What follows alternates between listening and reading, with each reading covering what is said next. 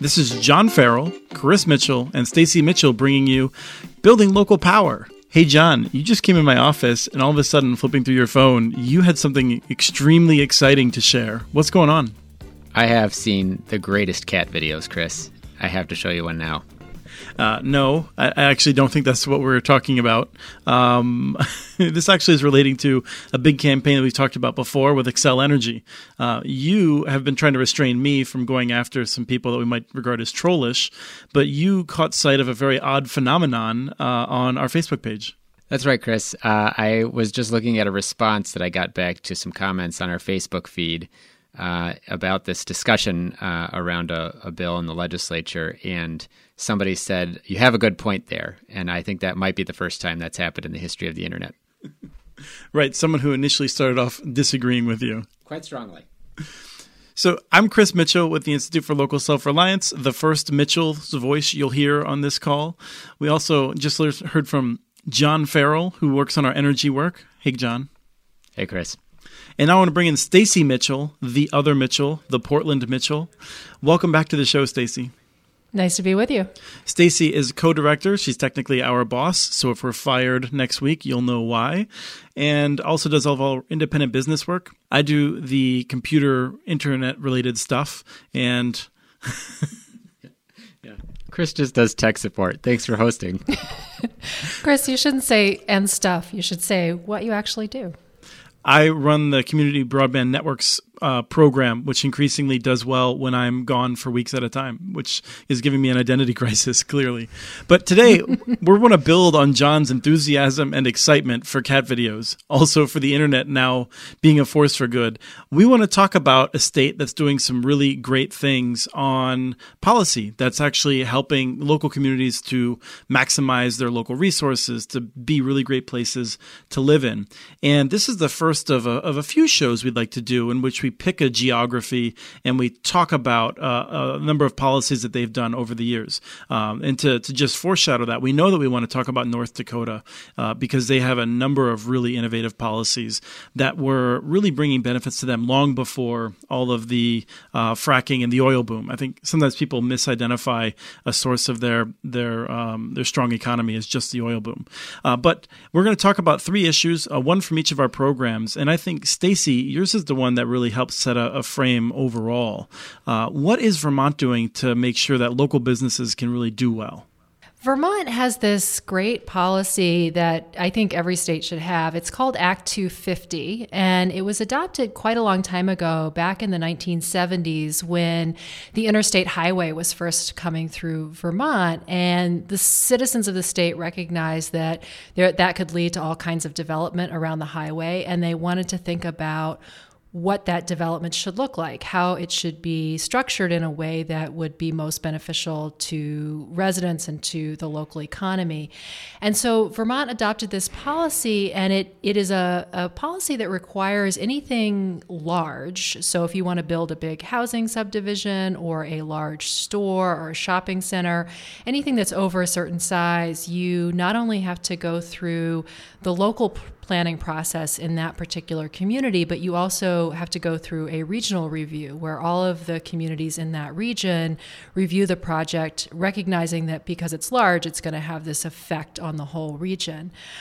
What's great about it is, and I should say the review includes looking at things like how much tax revenue will this generate versus how much will it cost us to provide public services, what are the benefits to the community that come from this, what are the economic benefits versus some of the economic costs, that kind of thing, as well as the environmental impact of a project.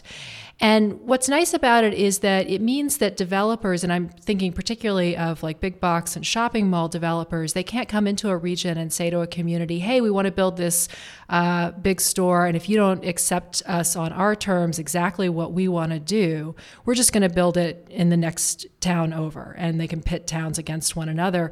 Vermont doesn't have that problem.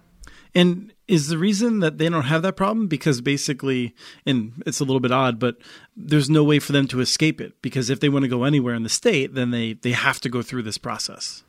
Exactly. And because it's the way it's set up is although it's a state law, it's actually carried out by these regional boards, and the boards are comprised of representatives of all the towns in a region. So it really makes the communities in a region have to think together about what's in their best interest.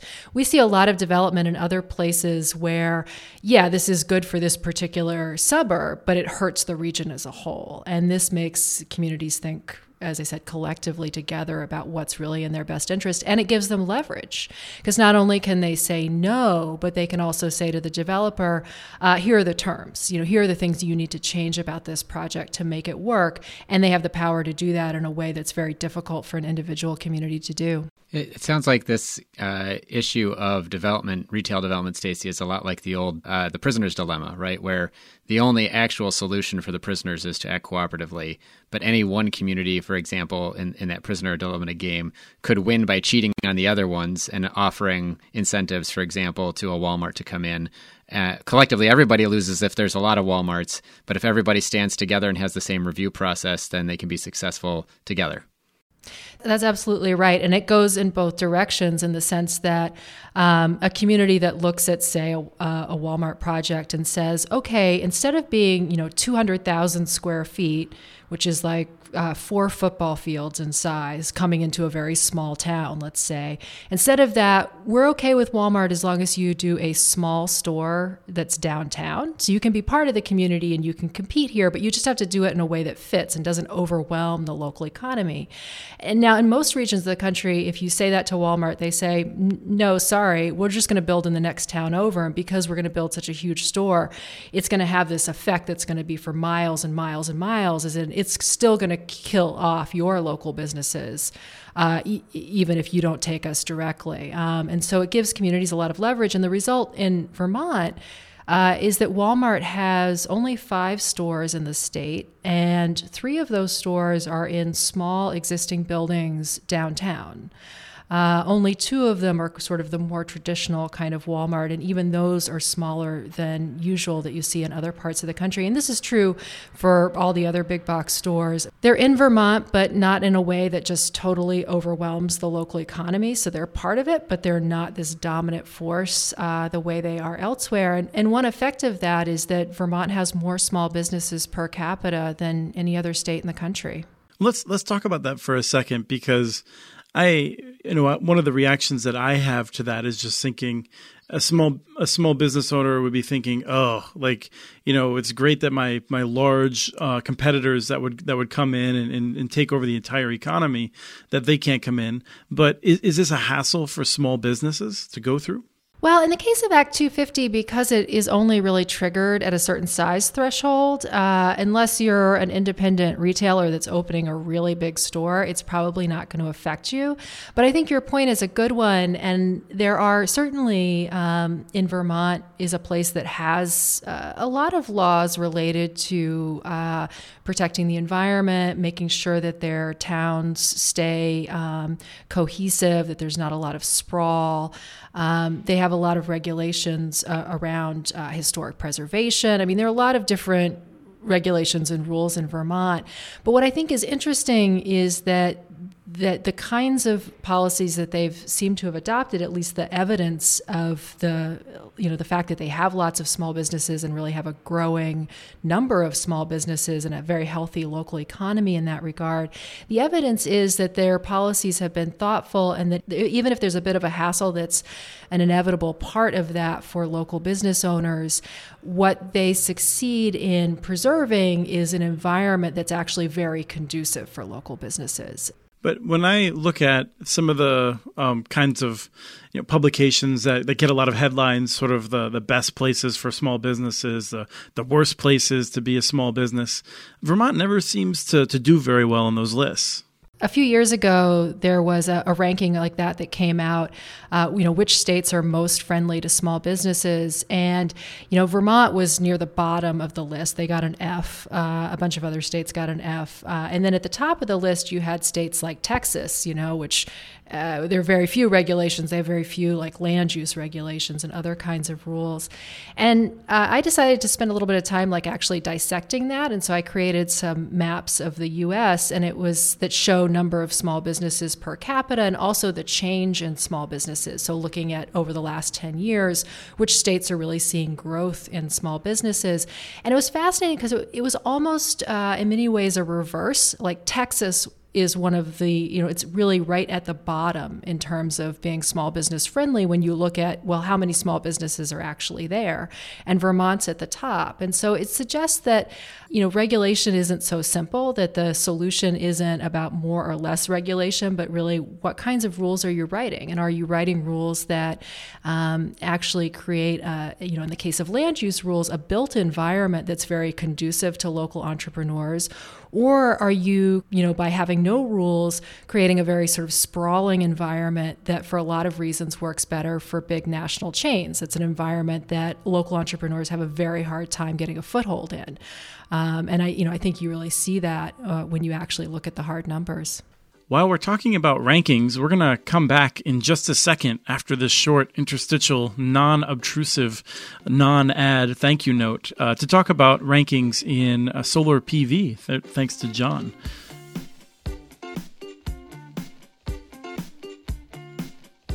I just want to take a minute to thank everyone who's been a donor to ILSR. We really appreciate the support. If you enjoy this podcast and haven't yet become a donor, please consider making a donation to the Institute for Local Self-Reliance. Your financial support not only underwrites this podcast, keeping it ad-free, but also helps us produce all of the research and resources that we make available on our website and all the technical assistance we provide to policymakers and citizens. Every year, ILSR's small staff helps hundreds of communities challenge monopoly power and rebuild their local economies. So please take a minute and go to ilsr.org and click on the donate button. That's ilsr.org. And if making a donation isn't something you can do, please consider helping us in other ways. One great thing you can do is to rate and review this podcast wherever you get your podcasts. Ratings help us reach a wider audience, so it's hugely helpful. Thank you.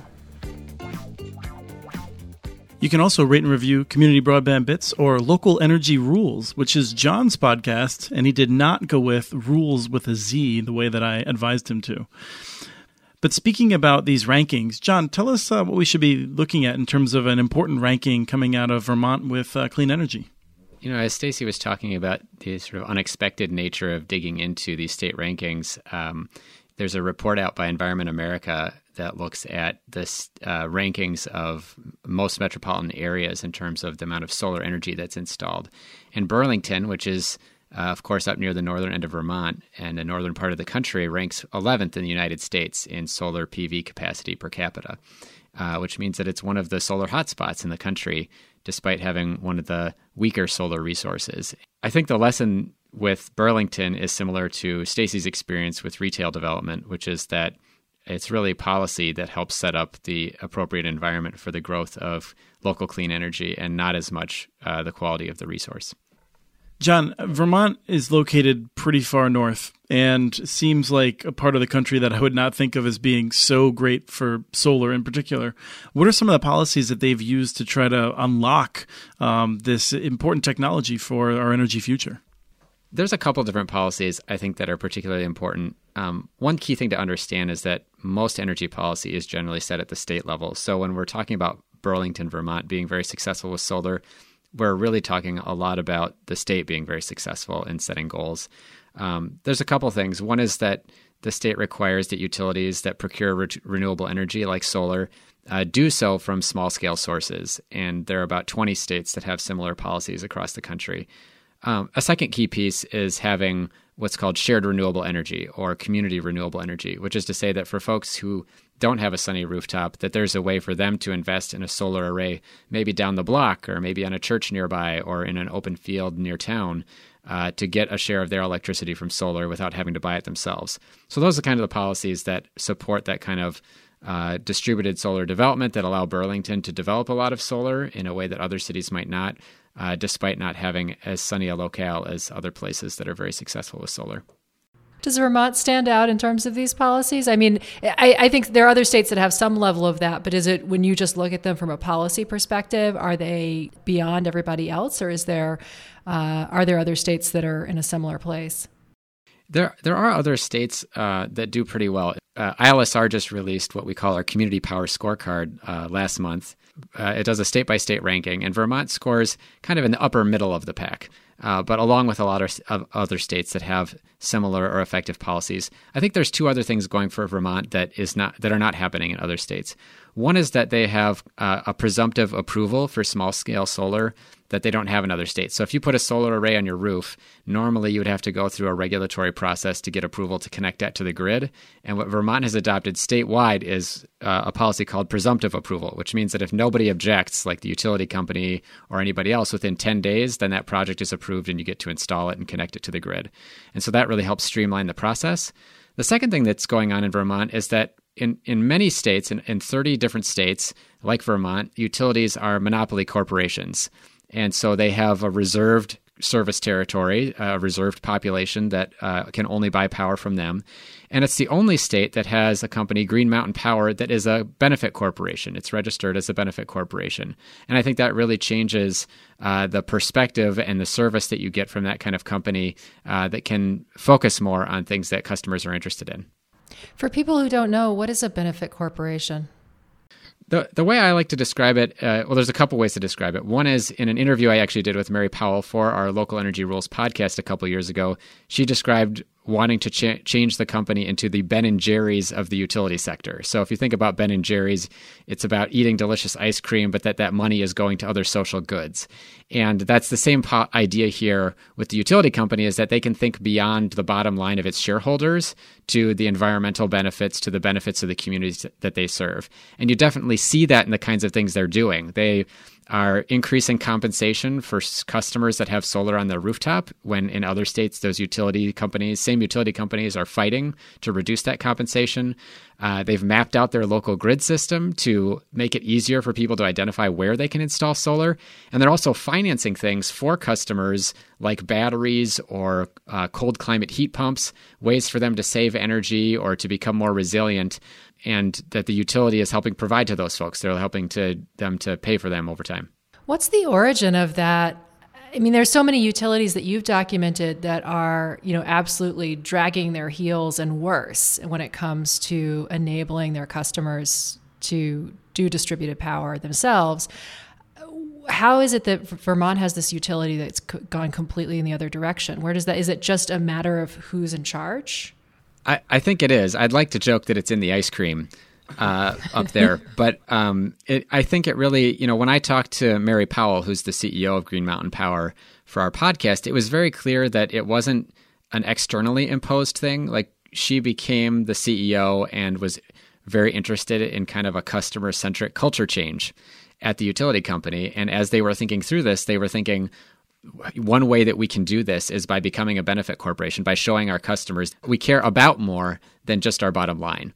And so I think that is both exciting that a utility company can come to that realization, but also a little frustrating when you realize there's not necessarily anything that we can do from the outside to get other companies to do the same. Are there other large electric companies in Vermont that are fighting against this? I mean, is this a kind of thing where you might just have the right people and they don't have to worry about the kind of people that we would have to worry about in Minnesota if Xcel wanted to oppose this or was like setting a different standard? Or Vermont is special in terms of being fairly distributed, doesn't have large cities. It's very good for the kinds of policies ILSR wants to have because it's very not centralized. And yet I'm trying to figure out what lessons we could really draw for other states. I think that's a really good question. The challenge here is present across almost the entire country, which is simply that because there's no competition, being a benefit corporation isn't a competitive advantage for Green Mountain Power. It's not like they're going to get more customers by doing this, unfortunately. There are plenty of utilities in Vermont, other utilities, different kinds of utilities with different ownership structures, as well as other utilities similar to Green Mountain Power that oppose a lot of the things that they're doing, that don't offer them to their customers, that have testified in front of public regulators against the kinds of things that Green Mountain Power is doing or the kinds of policies that they have favored to allow customers to produce more of their own energy. So I think that offers a couple lessons. One is that it's not necessarily something special to Vermont because these other utilities in Vermont are not doing these things. And so I don't think it means that you have to be in a particular state, in a particular geography or particular demographics in order to have this kind of customer focus. And in fact, there's a lot of discussion about energy as a service instead of energy as a commodity in the electricity business. And there's a lot of utilities out there, at least speaking from the top, like they care about this kind of thing, that they want to be customer focused. But what we've seen is that when the rubber hits the road, when we get to where regulations are being set or when we're at the legislature, those utilities are pretty consistently against the policies that would be considered customer centric, like Green Mountain Power has supported.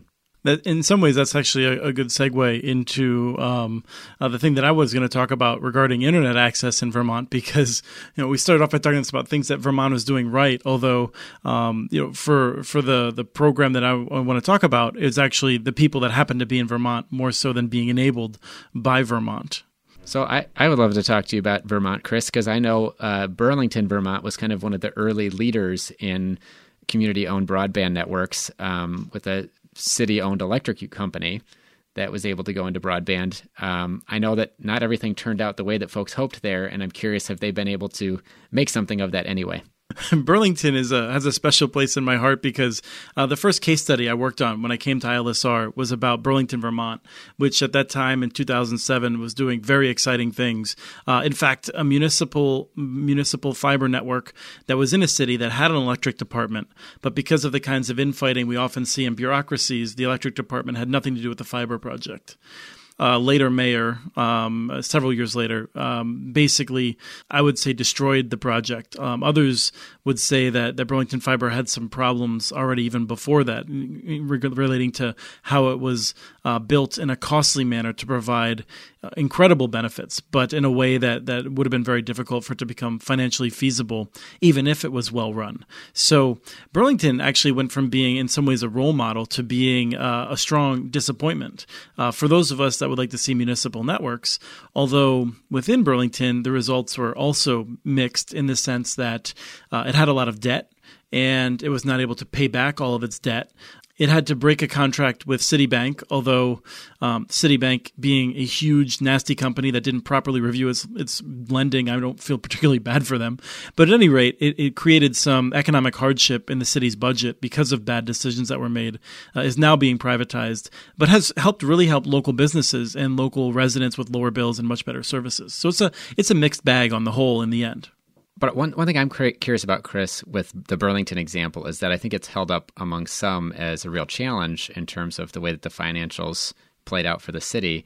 But on the other hand, that's in part because I feel like these community-owned networks are often treated a little bit differently from other city-provided services where they're expected to make money on their own and not necessarily be paid for out of general fund tax revenues. Is that true? It's a really good question. I think if you look at municipal water departments and municipal electrical departments, they are expected to pay 100% of their own costs. And they have, in fact, monopoly service territories often in order to make sure that happens. Now, with municipal broadband networks, they are also typically expected to pay 100% of their costs, and they're often built, when they're built in a citywide fashion, with an expectation that there will be a lot of borrowing and that will be paid back entirely with the cost of the network. There are some communities, including in Western Massachusetts and Colorado, Michigan now, where communities are saying, we're going to build networks like we build our roads, which is to say they are partially funded by user fees. And in the case of a network, would be overwhelmingly funded by user fees, but not entirely, which is to say that a city government might subsidize a network with some other form of taxpayer dollars in the way that we do our roads, because our roads create all kinds of indirect benefits, spillover benefits, and we can't really recover those directly. So we just fund them out of the tax base.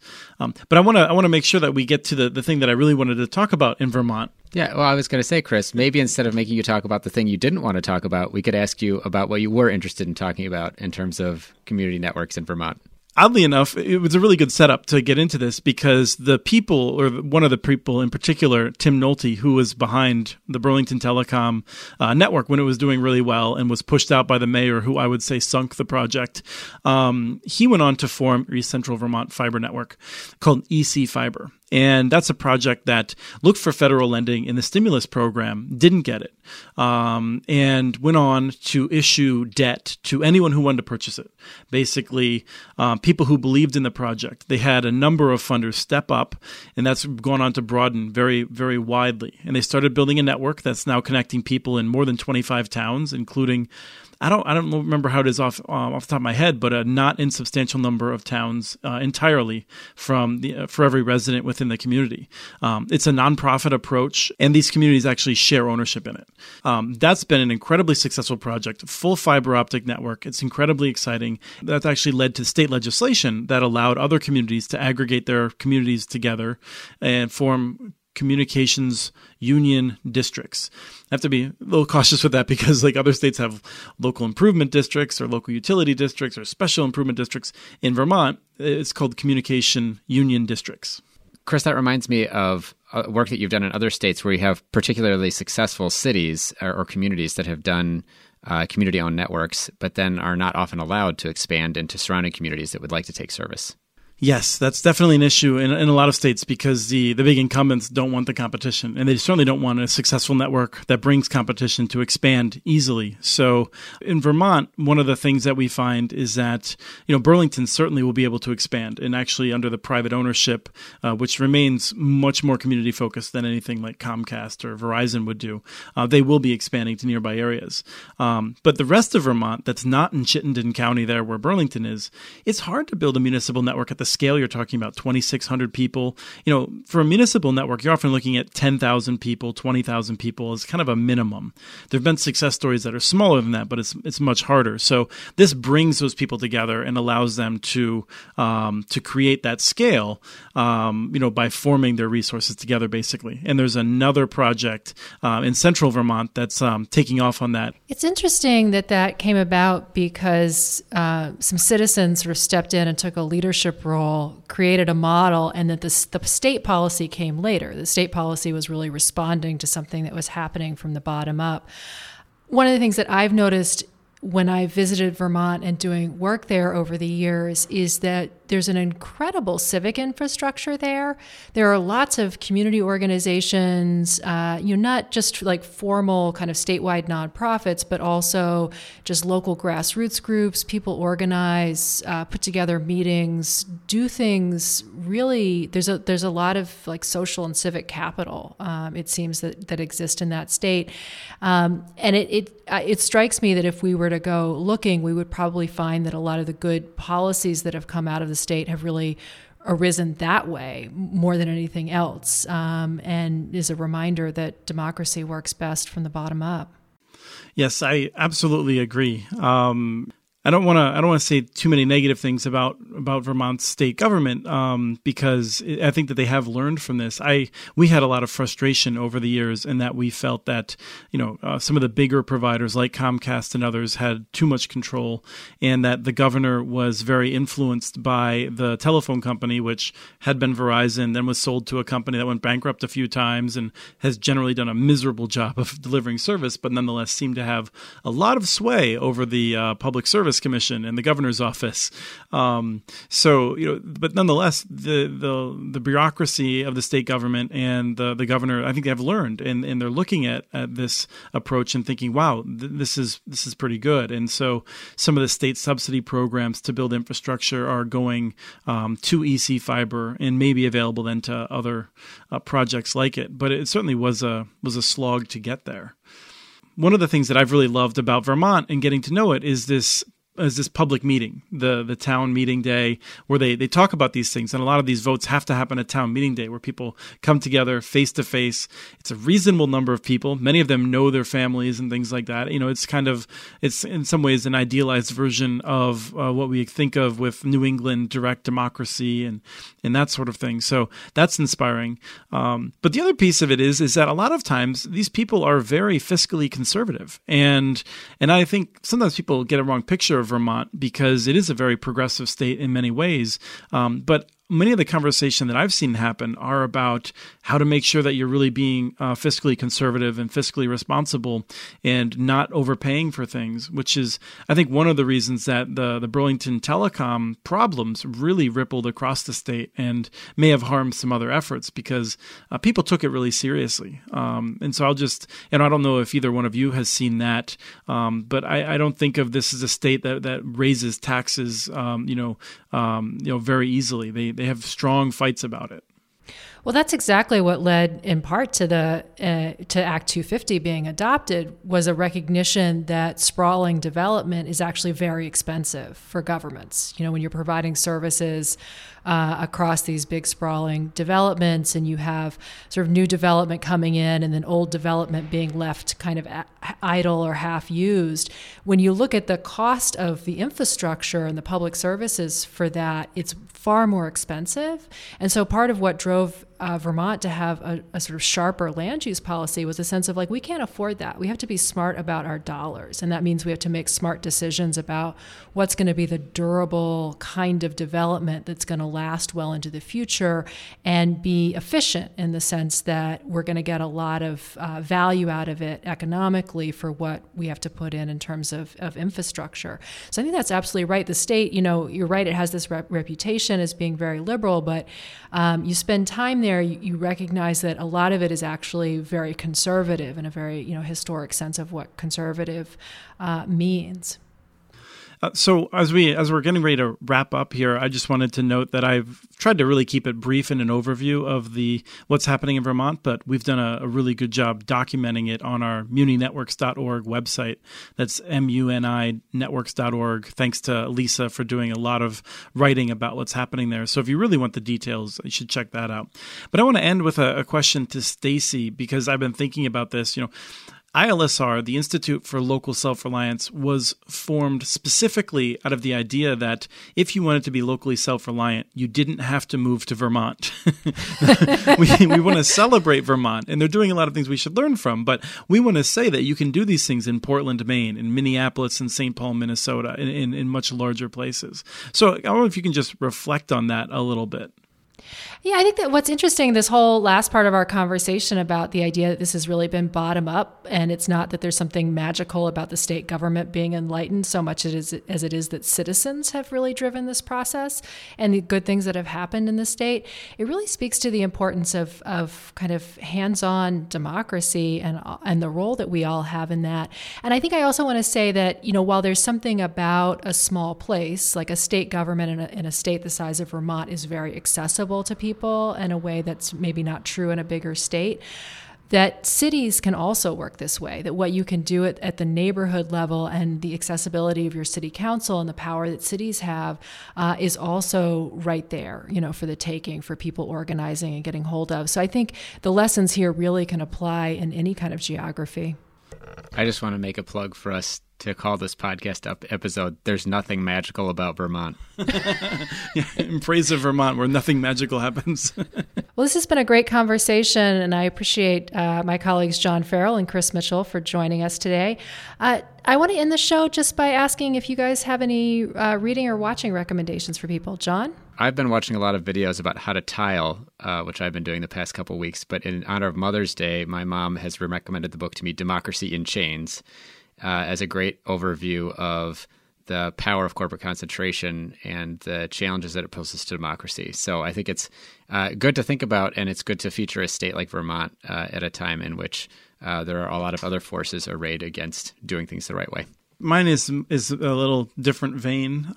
The Altered Carbon series, both the three books. Well, there's many books. I've only read the three of the Takeshi Kovacs series by Richard Morgan. But it's a series of sci-fi on Netflix now too. And the three books are incredible and mind-blowing and feature adult content. So I'll just say this: some people have criticized it for bringing a little bit too much Game of Thrones sex, nudity, violence to a sci-fi series. But as I've said to a few people, in a future in which there's very little consequence for our action and people can basically kind of be rebooted, I actually think there's maybe too little sex and violence based on what I think of the human character. But I found the books to be incredibly engrossing and very, very good read for sci-fi. So if anyone's looking for that sort of thing, highly recommended. What was the title of that series again? Altered Carbon is both the first book in the series with that character and then the title of the Netflix series. And the book Democracy in Chains that John recommended is by Nancy McLean. She's on a speaking tour right now, and I actually just heard her speak a few weeks ago here in Portland, Maine, and she was terrific. So if you have a chance to catch up with her that way, I also recommend that. Thank you all for tuning in to this episode of Building Local Power. You can find links to what we discussed today by going to our website, ilsr.org, and clicking on the show page for this episode. That's ilsr.org. And while you're there, you can sign up for one of our newsletters and connect with us on social media. And once again, please help us out by rating this podcast and sharing it with your friends. This show is produced by Lisa Gonzalez and Nick Stumo-Langer. Our theme music is Funk Interlude by Dysfunction Owl. For the Institute for Local Self-Reliance, I'm Stacey Mitchell. I hope you'll join us again in 2 weeks for the next episode of Building Local Power.